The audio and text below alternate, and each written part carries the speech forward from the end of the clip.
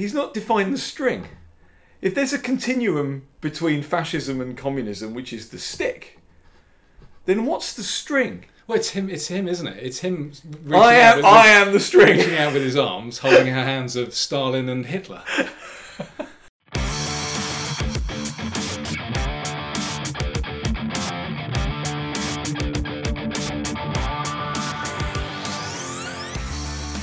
Welcome to another edition of Sounding Board. This week, after scraping the intellectual barrel, we found co-conspirator and Sounding Board founder Andrew Elliott. Have we not done that intro before?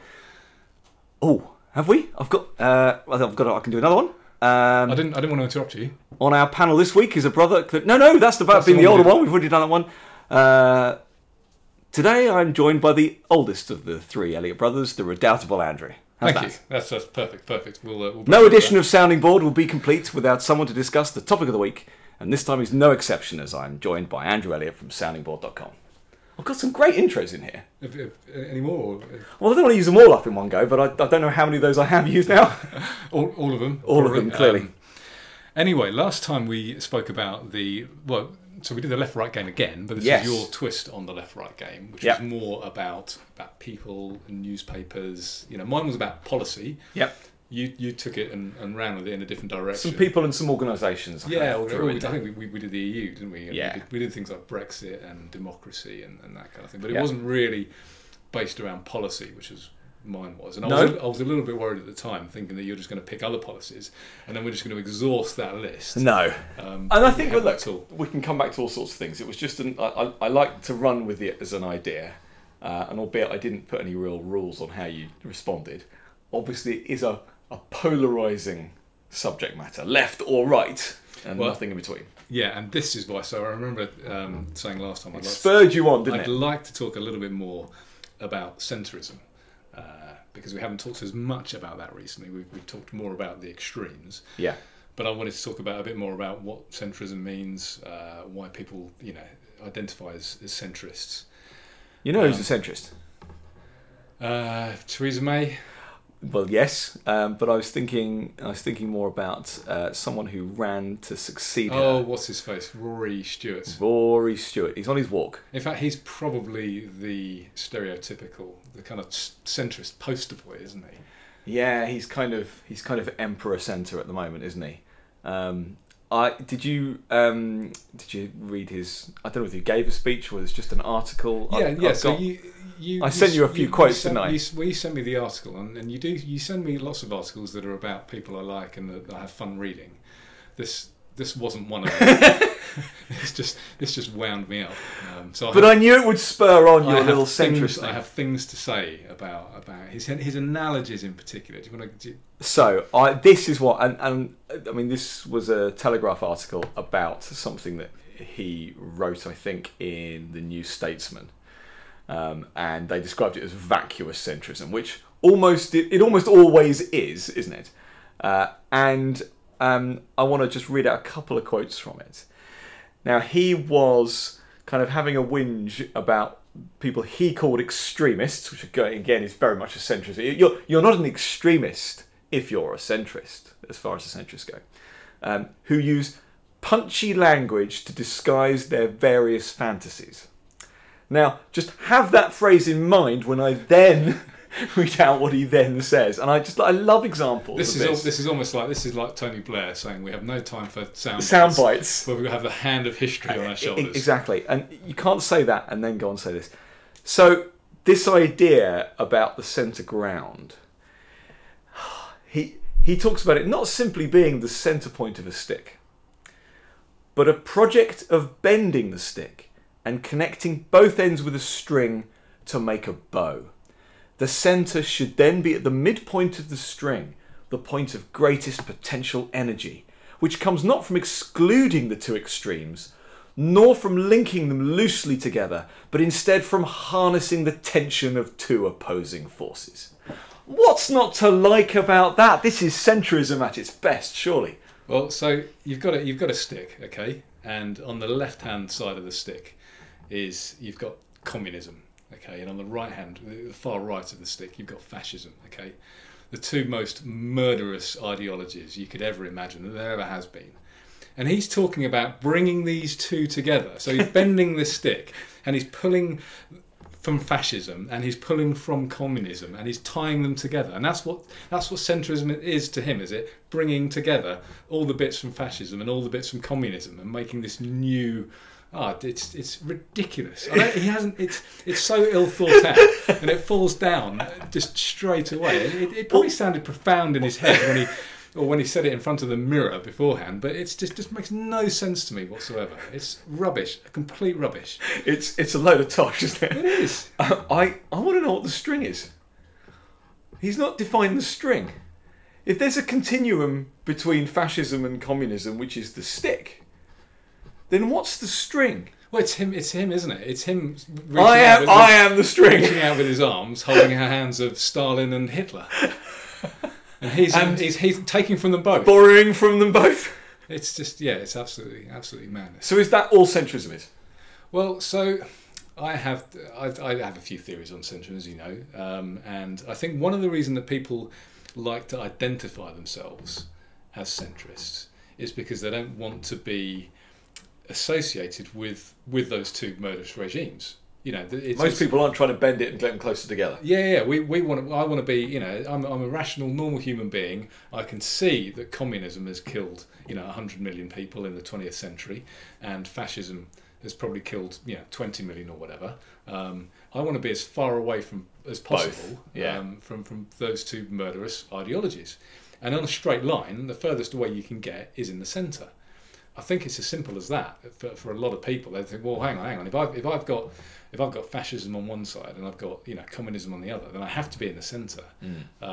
Because I don't want to drop off a cliff on either side. I don't want to move towards either way. It's interesting you said cliff there, because they use the term centre ground, don't they? And that's very deliberate, isn't it? You're grounded if you're in the centre, and it's a firm base. And it's stable and it's strong. You are on the centre ground. They don't talk about the right ground or the left ground, or even right wing ground, or even territories. But it is the centre ground, and I think that's kind of just an important observation. I think it's as soon as you add certain words in, it's all just marketing. It's all just spin. But these are things that people go, oh no, it's okay. I'm on the centre ground. I mean, more recently, a few politicians have started talking about the common ground. Cameron started talking about the common ground a bit. That sounds a bit too much like the common good for my liking. Absolutely, and it doesn't seem to be catching on that much. Again, the concept of centrism is back in force, even though as we've observed and we've read studies on it as well, that people are a lot more polarised now than they have been in the last 10, 20, 30, 40 years. But I still think, as I think you do, that these politicians, the Rory Stewarts, see it as a massive opportunity to appeal to both sides in this, in quotes, sensible, pragmatic, reasonable way. Well, see, one of the things I wanted to talk about centrism is that I think it's basically rubbish, and I'll tell you why. So I think, although I've just destroyed Rory Stewart's argument, I actually think he's closer to the truth than perhaps he thinks, because I think what all parties are doing is they are taking bits out of the right wing and out of fascism, and they are taking bits out of communism and out of the left, and they're picking the ones that they know, the battles that they know they can win. Right. So think of the Conservative Party, who should be on the right, really, traditionally. So you would expect them to be for things like regulation and for borders, this kind of, these kind of right wing things, licenses. We discussed them a couple of weeks back. But they're also massively pro NHS. They're massively pro infrastructure. They're massive. I've got a plaster cast here. I'm running out of fingers to count on. They're massively for state-run education.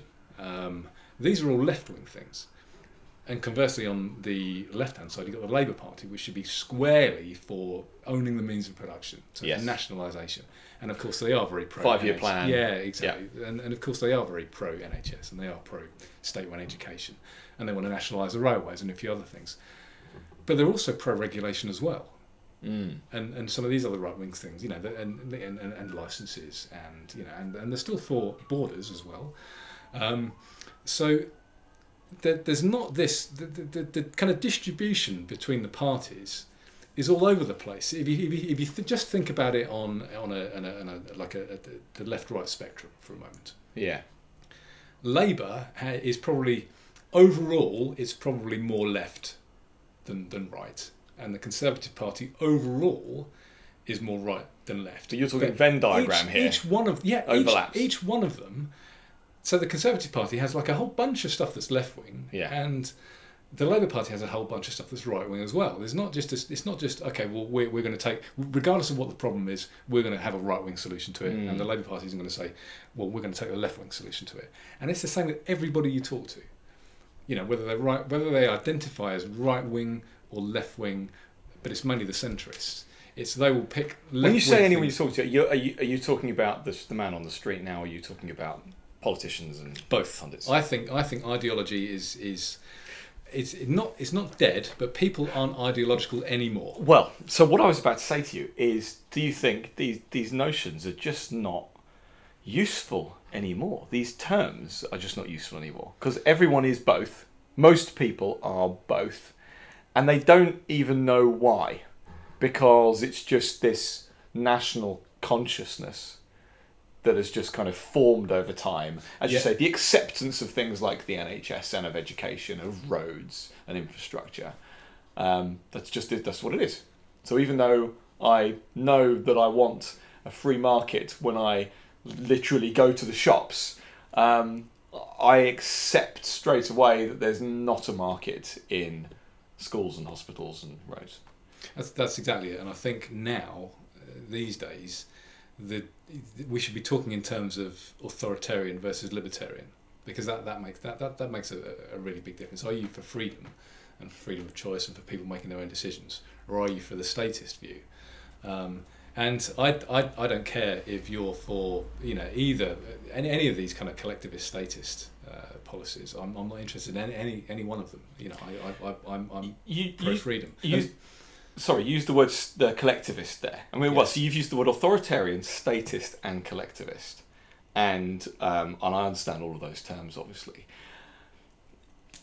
Do you think that well, I think I know the answer to this is yes. There is a problem that people don't really understand what those terms mean. Probably authoritarianism. They immediately do think of your Stalins and your Hitlers and your Pol Pots and whoever else. But they don't see that any government we've had in the last however many years has been authoritarian. They don't see it as a matter of degrees. They also, I don't believe that I think they associate authoritarianism with despotism and dictatorships and that kind of thing. They don't see democracy as being authoritarian, which it very much is. I think they probably equate it with totalitarianism more specifically. I'm sure. As opposed to just deferring to an authority. It's this whole experts thing, isn't it? Oh, are you the authority on that? Oh, well, then I'll do what you say. And that's kind of how it leads on. But again, I want to come back to another word used there, collectivist. That's not a word that really anyone uses. That's not used in politics. I can't really think of a politician that's used that term, certainly not particularly frequently. Pundits hardly ever use it unless they are very much on the libertarian side of things. So people don't get what it means. Or they just think, hang on a minute, what's wrong with being collective? What's wrong with coming together as a group? What's wrong with working together? And they don't really get what collectivism is. I think statism probably has a bit more power as a term. But again, I think people go, well, of course there's a state. Of course there's going to be a government. I mean, of course I want there to be a state if that state is England or the United Kingdom or whatever. But I suppose what I'm saying is that on our side, on the liberal libertarian side, we have a problem with terminology, and we have a problem with no one understanding it and no one knowing it, no one using it. Yeah, and there's also this is a different problem. But people don't think about things properly. They don't do I used to kind of call this meta thinking, where critical thinking. Yeah, but it's kind of critical thinking. I think is probably the more common term. They don't think about their thoughts. They don't think about thinking. So you have a thought, and most thoughts. They don't think about how to think, and yeah. Yeah, so most of the time when you have a thought, it'll probably be wrong. So you have to think about it, in order to establish whether it's right or wrong or not. People don't do that, and they don't when they're talking about a problem. They don't think about it from first principles and think, okay, what's the best solution to this problem? They often just think, well, okay, we'll just let the government do that, or they'll just pick a solution that they know. I did the NHS. I know nothing else other than the NHS. I've only ever lived in Britain. It's drummed into us since we're kids that it's amazing. Therefore, it is amazing, and I'm not even going to bother thinking about it. I'm just going to take it for granted. Also, other words that I like to use when describing this are paternalism and infantilism. And I mean, there's a lot of isms here. But that idea that we'll look after you, you don't need to worry your pretty little heads about it, you common folk, because we're the experts and we'll do it for you. That again is just accepted, isn't it? It's just accepted that there are certain things that you don't think for yourself on, that you just let the state do it. So this other continuum of libertarianism to statism, individualism to collectivism, however you want to put it. Do you think there's a centre ground of that? Do you think there's a centrism of that? Do you think people confuse the centrism, as I've been guilty of in the past, of thinking, oh, well, it's, as you said before, all statist things must be on the left, so therefore it's left and freedom. Well, no, it's not that simple. It's left and right. And so is it getting confused? Do people think they're centrist when they're kind of okay with a bit of authoritarianism and a bit of freedom? I mean, that is kind of in some ways how it is. Because we have some freedom, we have some markets, even though they're regulated, but there is an element of freedom there, and we obviously have a lot of freedom socially. Yeah, I think so, because that brings us onto the the golden mean fallacy, doesn't it, or the equidistance fallacy, which we've talked about a couple of times, which is it's very nice for somebody to come up with like a nuanced position and to try and appear sophisticated in their arguments by saying, well, of course you don't want extreme freedom, and of course you don't want extreme totalitarianism. You want this nice middle ground. Why wouldn't you want extreme freedom? Well, so that's my point. But they don't use the word freedom, though, do they? I think is this the point? I mean, again, who talks about libertarianism, even negatively? I think it was mentioned. It was mentioned a lot last night. Actually, this is kind of giving the game away for people who are going to be downloading in the future. But Boris Johnson, when he kind of announced his new cabinet, all the lefties on Twitter were going nuts about saying, I can't believe he's put another libertarian in there. And then really, let's face it, they're not real libertarians. There's not a single libertarian among them. But they are more on again this spectrum we've just defined here. Yes, they're further towards freedom. If you want to reduce the size of the state by 1%, you'll be called a libertarian these days. Right. Okay. Which is rubbish, but that's what you'll be branded as, and they use it as an insult. Was it mentioned in the Conservative Manifesto? I'm thinking of another chief centrist, Nick Timothy, who wrote the last Conservative Manifesto, disastrous as it was. Combination of his manifesto and Theresa May. Perfect way to lose an election, or certainly not win. I mean, certainly he mentioned not being for untrammeled free markets or something like that. I'm sure the term libertarianism kind of came up. It certainly does in his articles. I say his article, he writes the same one all the time. Or he just throws up this straw man and just makes the claim that the whole of the Conservative Party are libertarians and free marketeers and we need to rein them in, which is complete nonsense. Right, so you're saying he fixes a problem that doesn't exist. He has his one article, and I agree with you. It's a slightly different angle every time, but it's never that far.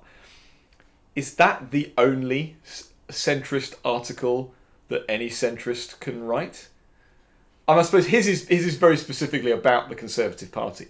But if you were to compare these articles of centre ground stuff from both, let's call them the left and the right, Labour, Lib Dem, and Conservative parties, they all just say the same thing, don't they? They just all talk about being pragmatic and sensible and measured and not extreme. It's golden mean fallacy again. Yes. It's trying to appear sophisticated, trying to say, look, you know what? I have the magic formula. You just leave it to me. The magic formula. I will sort it out. Yeah. But again, the point that I wanted to make overall in all this talk about centrism is that I have this kind of feeling that ideology is almost dead. So you've got a few people. You've got your people like the Boy Jones and your Paul Masons and these people who will nationalise everything if it came down to it. Yeah.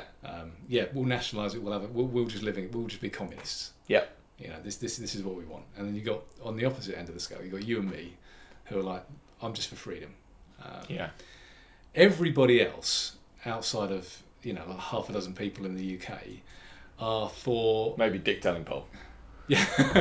Other than a few people, most people are for like, okay, well, I want this extreme left-wing solution for healthcare, and I want this extreme right-wing regulation for the banks, and actually an extreme freedom for, I don't know, buying something in the shop or whatever. There's I think there are still things that are completely free markets. Certainly, just trading with someone in the street.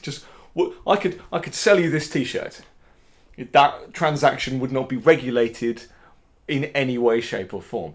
If I convinced you it was worth £100, you would give me that £100 and that's mine. Now, I suppose technically I should declare that money as income or whatever, but nobody does it. It's an acceptance. But the point is there are still free markets.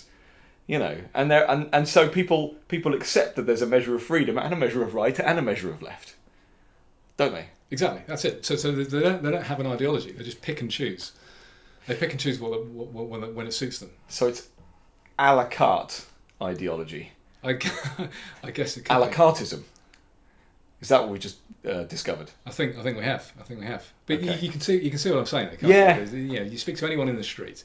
96% of people in the UK, in the most recent poll that I've seen, are pro the NHS. Which I thought I would have been higher. I thought it would have been like 99%, but now 96% of the people are for for the NHS. But even classical liberals, well, we need to have state-run healthcare. Yeah, of course we do. Well, you read an article by Lord Tebbit, and he's great, but he has this kind of list of 5 entirely communist things that have to be delivered, like roads, education, health, and there's just this group of them. And I suppose what we haven't spoken about there, and we haven't talked about many specific people, but the concept that, and Rory Stewart doesn't really talk about it. Rory Stewart is more just about waffle. He's and just flouncy language. And Yes. Whereas Boris, for example, is much more of that type of centrist where it's the free market is amazing, and because it funds our amazing public services. And of course you are not a reasonable person unless you love free markets and you love our public services. And that's quite a common centrist view, I think. Or I suppose I think it is in public. I don't think there are actually many politicians saying it. I think he's going to mean that a lot more people do talk about it in that way. And I suppose, again, the term we've not used on this podcast is the mixed economy. And I think these are, rather than being centrist, these are mixed economists. These are people who believe that there is this amazing virtuous circle between the two. That if you have a magic amount of the economy that is public and private, magic formula, that they both feed each other in some way in this amazing cycle that one underpins the other, which pays for the first, and it just keeps going around and just keeps getting bigger and better and whatever. When they don't see that all of the traits that exist in private enterprise should be the ones used to deliver any and all services to people. Well, if we see all these amazing benefits from capitalism and from free markets, why don't you want to use those benefits in all the important stuff like health? So do you know what I think that is? I think that capitalism is so good.